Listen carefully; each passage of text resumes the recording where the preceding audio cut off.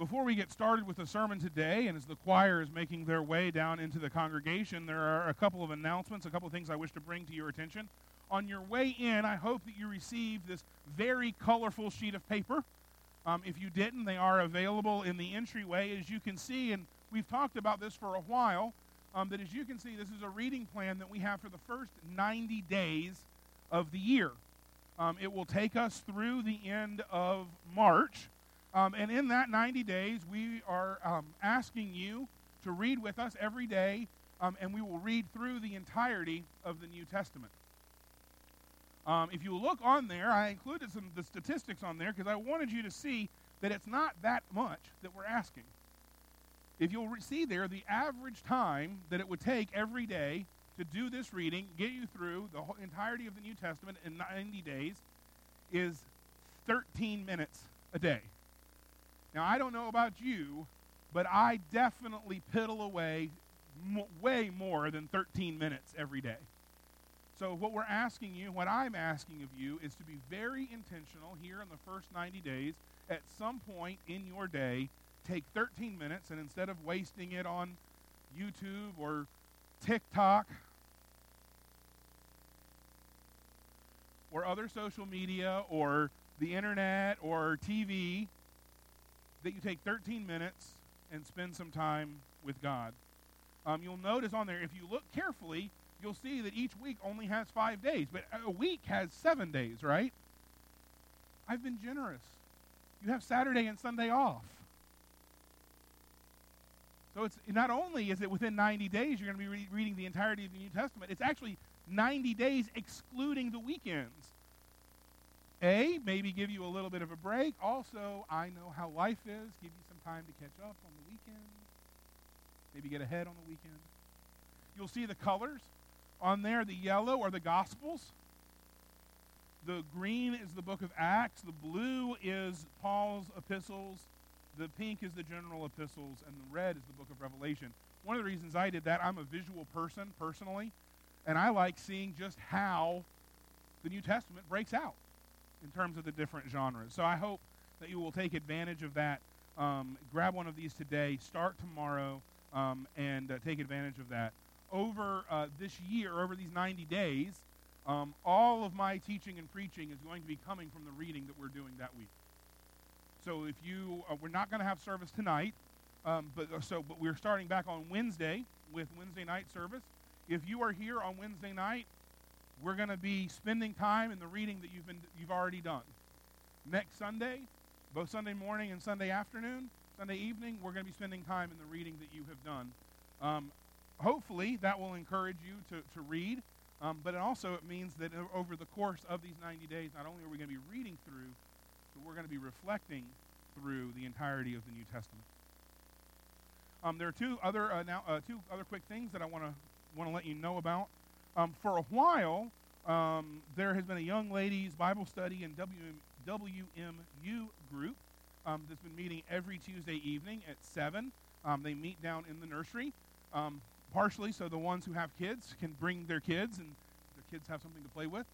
They're going to be starting back. Audrey wanted me to let you know that they're going to be starting back this coming Tuesday. But along with that, we are starting in tandem with that a young men's Bible study that's going to be going on at the same time.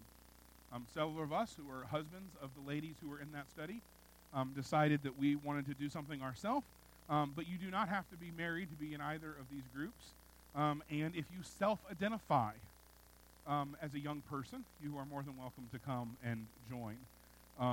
But do know that Tuesday evenings at 7, we've got a young women's and a young men's Bible study that's happening. If you are interested in starting a small group that doesn't meet on a Sunday morning, maybe you're interested in starting another Sunday school class that does meet on Sunday morning, let me know. Our goal is to get everybody in this church involved in a small group, involved in that iron on iron, sharpening each other, discipleship and Bible study that happens in a small group session. Finally, the Christmas decorations are still up because it's still Christmas until January the 6th. But next Sunday is not January the 6th. It is after January the 6th. And so we need to have the Christmas decorations down. So if you will come in volunteer and come in on Tuesday morning starting at about 9 o'clock and help us take the Christmas decorations down and store them. Very much appreciate that. So there we are. As we move to our sermon this morning, we're going to be in the book of Joshua. Toward the end of the book of Joshua. We're going to be in Joshua chapter 24. If you have your Bible with you, please turn to it. If you need a Bible, grab one of those black hardcover Bibles from the pew back in front of you. They're going to be on page 205. If you need a copy of Scripture to call your very own, please take one of those black Bibles with you. And we would love for you to have that and have a copy of Scripture for you to have as your own. So we are in Joshua, the very end of Joshua, Joshua chapter 24, starting with verse 14. Will you stand with me as we read the Word of God together?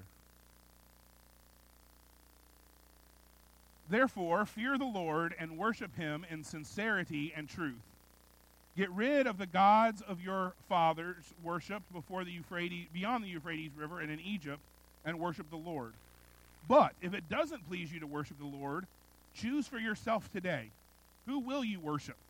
The gods your father worshipped beyond the Euphrates River, or the gods of the Amorites in whose land you are living? As for me and my house, as for me and my family, we will worship the Lord. The people replied, we will certainly not abandon the Lord to worship other gods. For the Lord our God brought us and our families out of the land of Egypt, out of the place of slavery, and performed these great signs before our eyes. He also protected us all along the way we went and among all the peoples whose lands we traveled through. The Lord drove out before us all the peoples, including the Amorites who lived in the land. We too will worship the Lord because he is our God.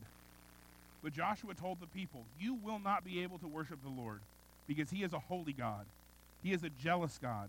He will not forgive you your transgressions and sins.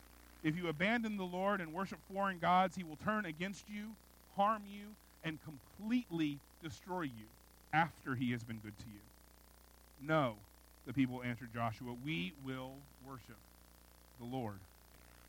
Joshua then told the people, you are witnesses against yourselves that you yourselves have chosen to worship the Lord.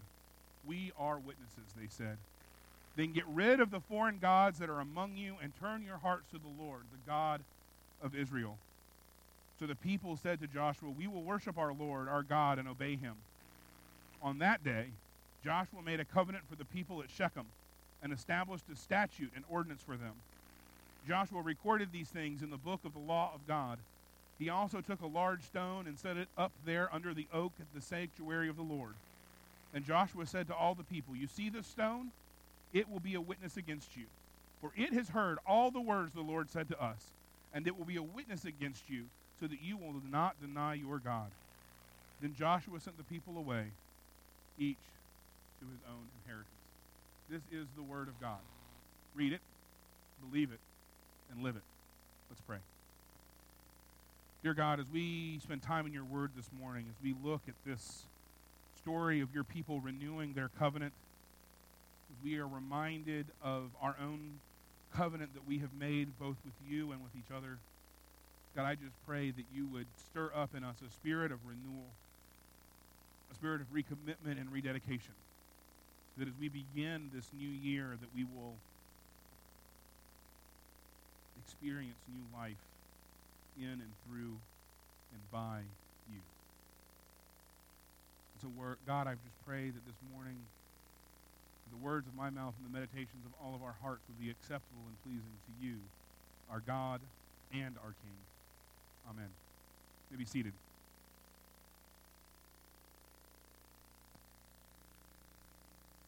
New year, new you, right? How many of you have, at some point, maybe not this year, but at some point in your life said something along those lines?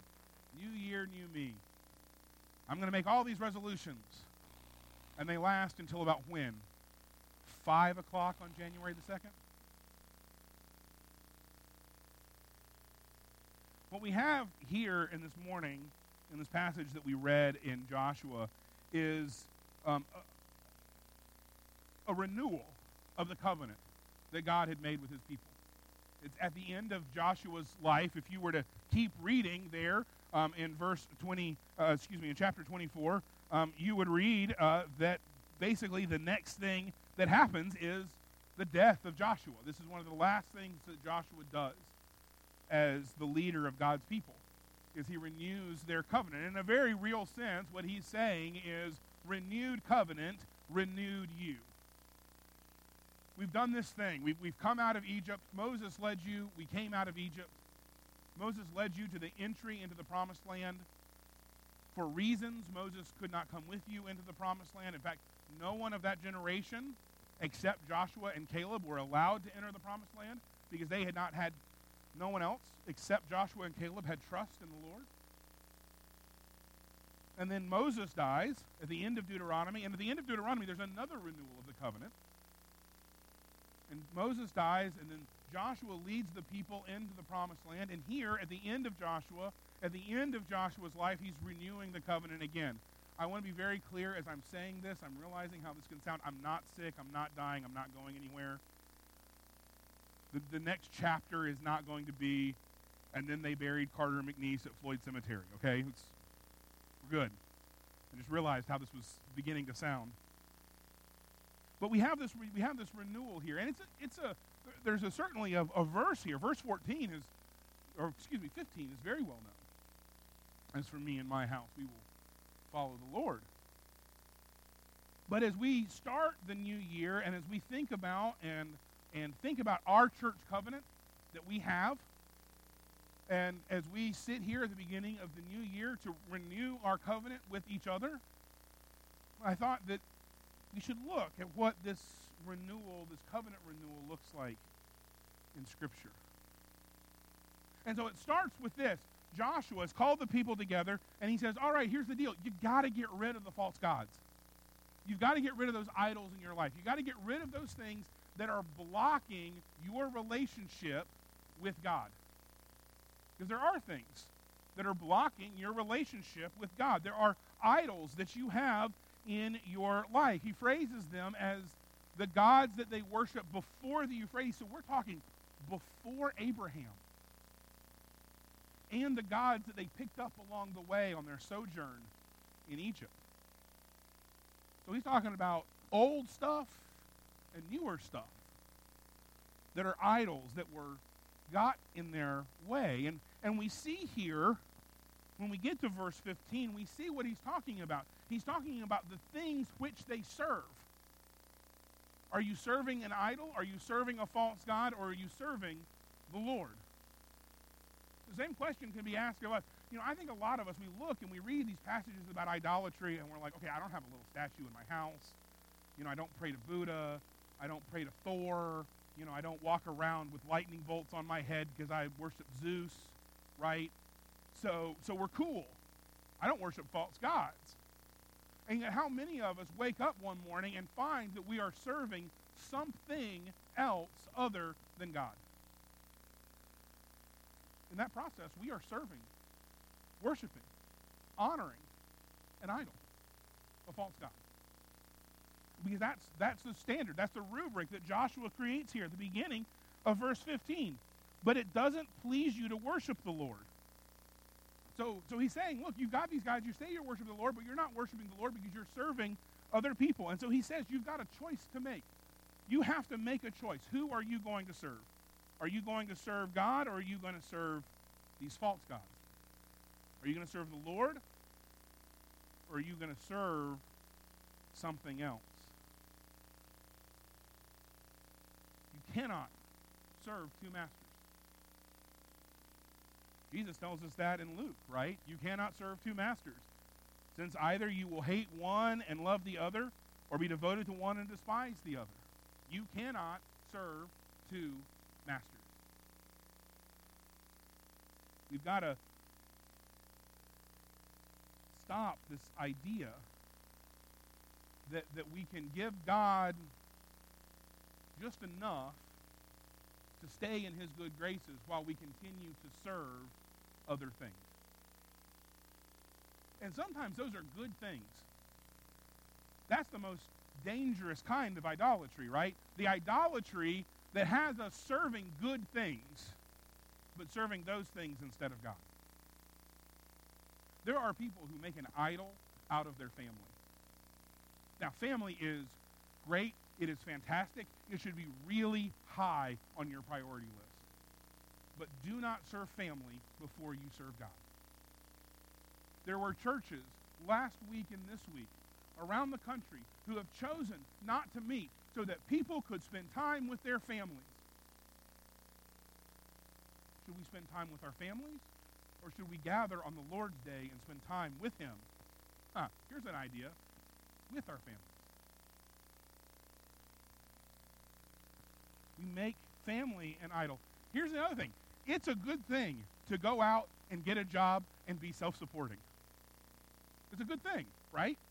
That's the hope and the dream that we have for our kids as they're coming up, that one day they'll move out of the house and have their own job and will stop paying their grocery bill.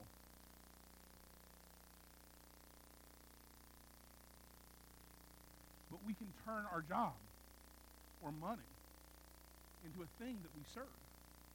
That's actually how Jesus finishes that passage from Luke, right? You cannot serve both God and money.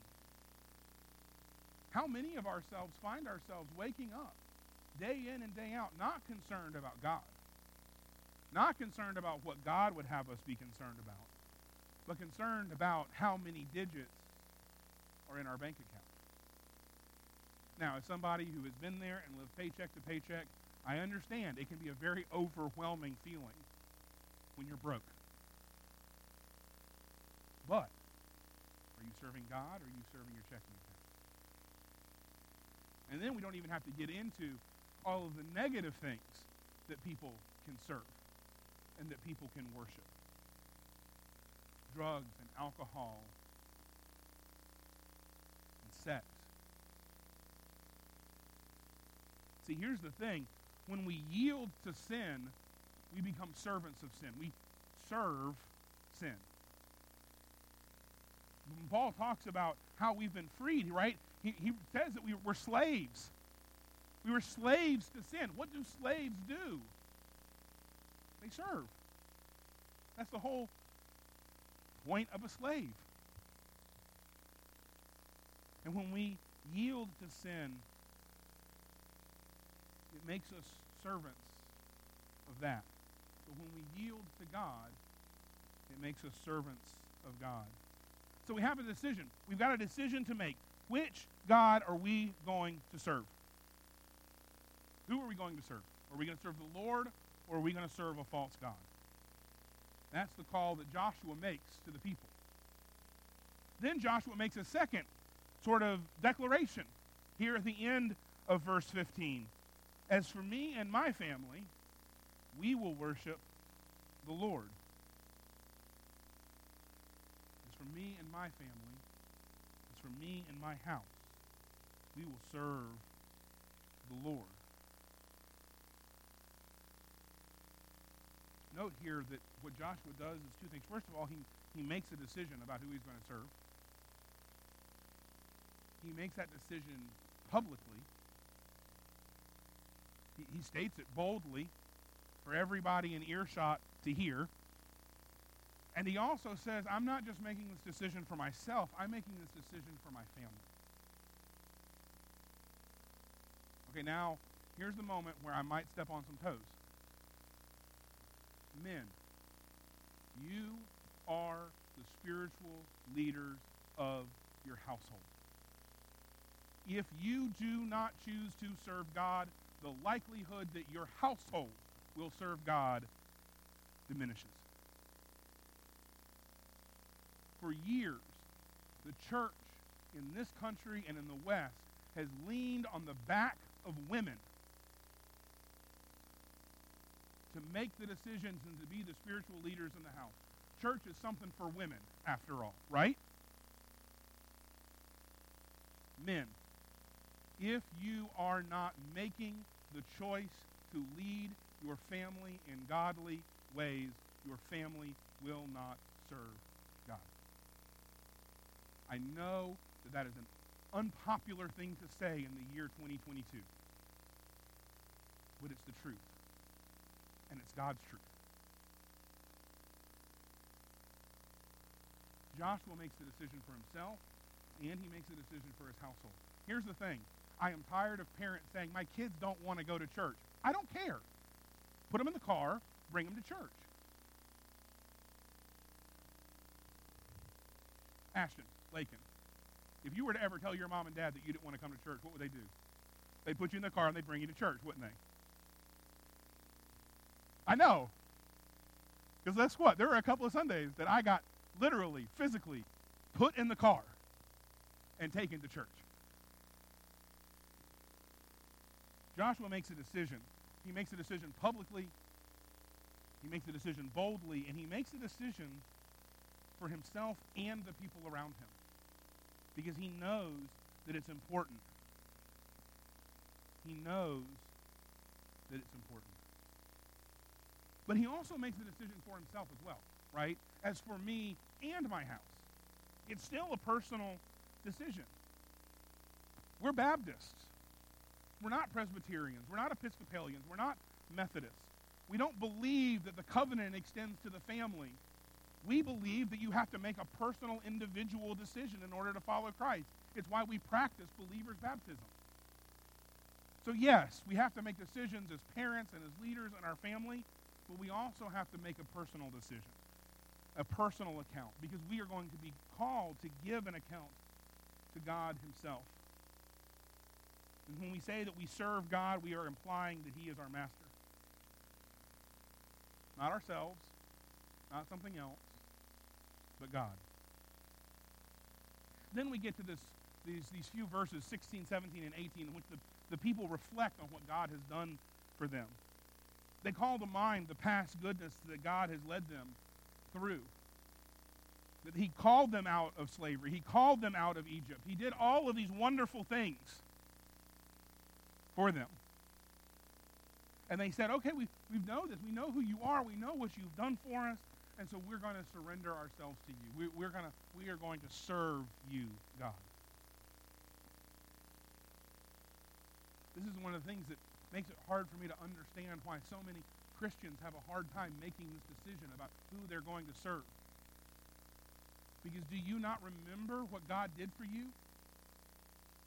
Do you not remember the sacrifice that God made for you? Have you not seen with your own eyes the work of God's salvation in your life and in the lives of the people around you? We all know that guy, right? The alcoholic, the abuser, the drug addict. And something happened and God gets a hold of them and like a week later they're a whole new person. Don't tell me that God doesn't still do mighty acts for us to witness. They're just ordinary mighty acts. The Lumber River is gross, but I don't think it's ever turned into blood. Right? You can correct me. Some of you have been around here a lot longer than me. Has the Lumber River ever turned into blood? Have frogs ever fallen out of the sky? I'm not going to ask questions about locusts because that makes farmers nervous.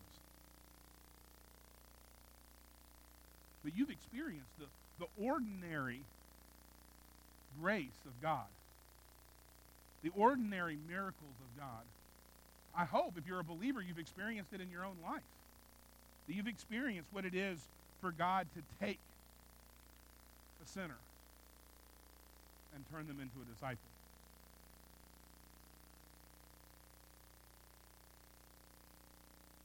Paul tells us in 1 Corinthians that we are not our own. This is another one of those things that's very unpopular to hear in today's world. Because every message you get is you are your own, right? Every message you get is about autonomy, individualism, be your own person. Guess what? Be all you can be. Not join the army and become part of this bigger thing, right? I want to point out the Marines were never so foolish as to imply that they supported individualism. In fact, their message has always been one of collective, right? The few, the proud, the Marines. It's always been a collective. Because they understand that when you're on the battlefield, you're part of a team. You're part of a unit. You're not a lone, solitary hero. Because you're not your own. When we join the body of Christ, we are not our own. We, in fact, have been bought and paid for by a price. What he tells us, Paul tells us in Corinthians chapter 6.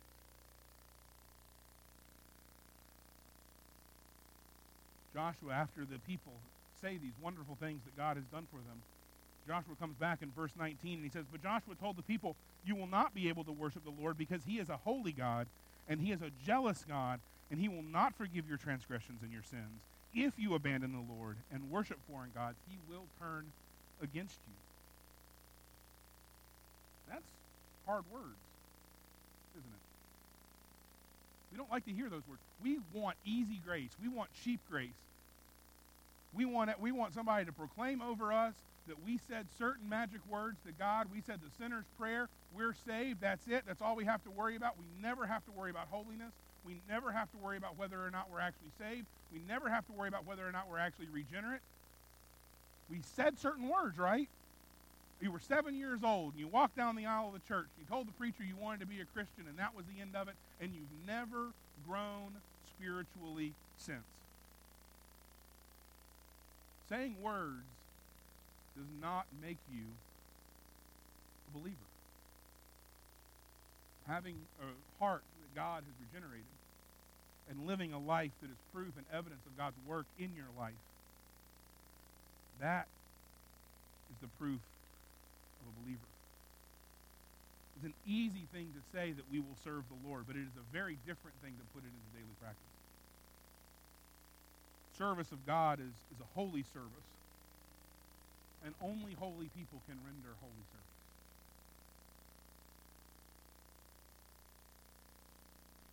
When God's talking to the people at Sinai in Leviticus, he says this.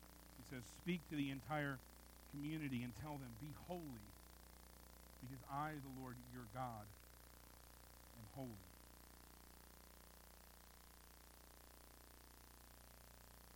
Those who are true believers, those who are truly regenerate, are those who have been cleansed by the blood and filled with the Spirit. And if money or self-interest or sex or family has any authority over you, you cannot serve God. Because he is a jealous God, and a God who does not accept service offered halfway.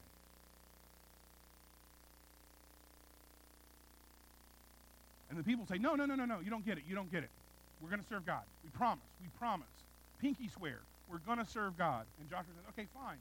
Then you are witnesses against yourself. You will stand condemned by your own words.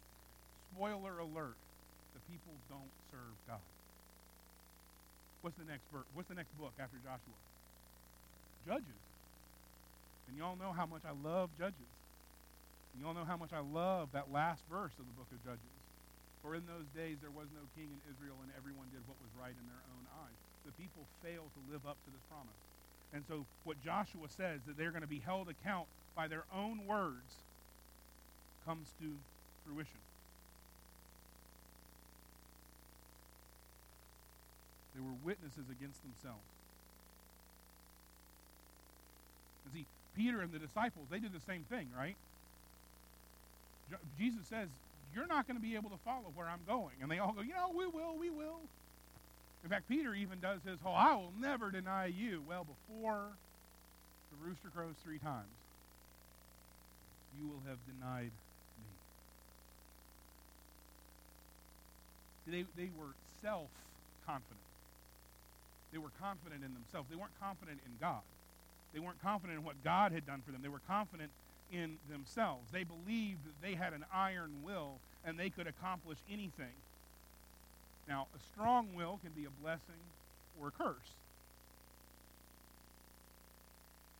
Depends on where the strength comes from. Are you pulling on your own strength to have a strong will?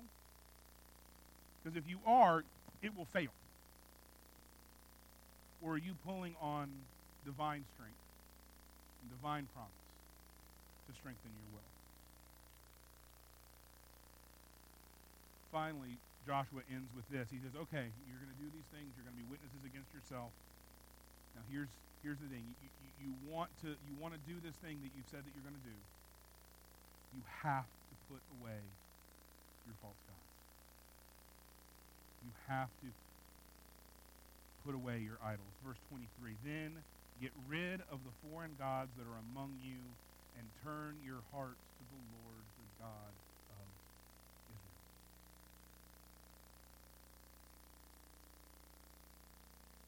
If God is to be served, if this year you are going to serve God in your life, if in this year we're going to serve God in this congregation, then every false god must be put away, and our entire heart inclined only upon the Lord. Everything that takes place, the Lord alone should have our hearts. You cannot have fellowship if you carry an idol in your heart. You know, in Matthew chapter 7, there's this passage that should scare the absolute bejesus out of you. Jesus says at the end of the Sermon on the Mount, he says, not everyone who says to me, Lord, Lord, will enter the kingdom of God. And they will say, but didn't we serve you? Didn't we tithe in your name? Didn't we show up at church in your name? Didn't we give in your name? Didn't we go on mission trips in your name? Didn't we pass out tracts in your name? And Jesus is going to reply, but I do not know you.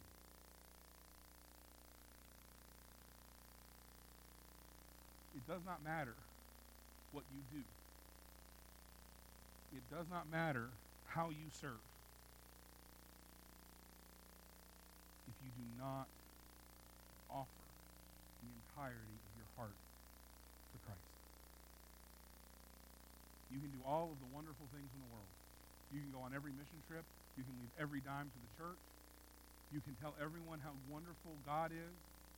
But if he does not know you, the day will come when you will stand in front of God and he will say, I don't know who you are. Because you kept a part of your heart for yourself. Or you kept a part of your heart for your money. Or you kept a part of your heart for the bottle. Or you kept a part of your heart for your family. Or you kept a part of your heart for your favorite football team, basketball team. It's almost basketball season in North Carolina. This is when the true idolatry starts in North Carolina. When you get to basketball season. You want to know what the real religion of the American Southeast is? SEC football.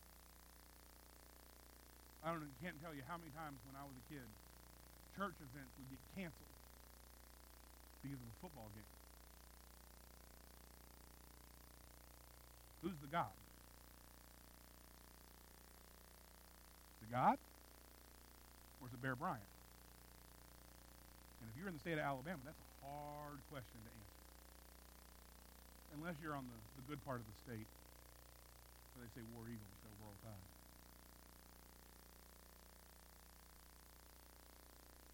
At the end of this exchange between Joshua and the people, Joshua renews the covenant, and he says, here you go. We're gonna do these things, and here's the stone, and the stone is to serve as a memorial to you. We've renewed the covenant. You've agreed what it is to be committed to God, and in the process committed to each other as God's people. And so this will serve as a reminder, this stone. Now, it's important to note that he only did those things after the people had recommitted themselves. Now, we have a church covenant. You may not know that we have a church covenant, but we do. And we're going to be spending more time and more emphasis on this church covenant over the next season. What we're going to do together today is you have one in your hand. You should have gotten one on your way in, but these words will be on the screen because they were typed already and all I had to do was copy and paste. we're going to stand and we're going to recommit ourselves to this covenant. We're going to recovenant with one another on this New Year's Day. And as we read through here, I want you to think about what you are agreeing to. Now, here's the thing. If you are a member of Fairmont First Baptist Church, you have already agreed to this, even if you didn't know it. Well, that's not fair. So now you know what it is you've agreed to. But this covenant, next to Scripture, is what it is that should mediate our life as a congregation. It's how we understand how we are to relate to one another and to God. And so we are going to renew our covenant. And after we renew our covenant, if the deacons will make their way to the front, and we will share in this covenant meal. Now, here's the thing that I'm going to ask. If you are not a member of Fairmont First Baptist, there is no need for you to covenant with us. Now, if in hearing the covenant, you decide that this is the family and the community that you want to be a part of, we can have that conversation, and we'd love for you to join us. But this covenant meal is not a covenant of this church covenant. This covenant meal is a covenant of the new covenant. And so if you are a member of the new covenant, if you are a baptized believer, you are welcome to this table. This is not a table that's only for members of our congregational covenant, but for the people who are members of the covenant that was bought and paid for by the blood of Christ. So will you stand with me together as we covenant together as we enter the new year?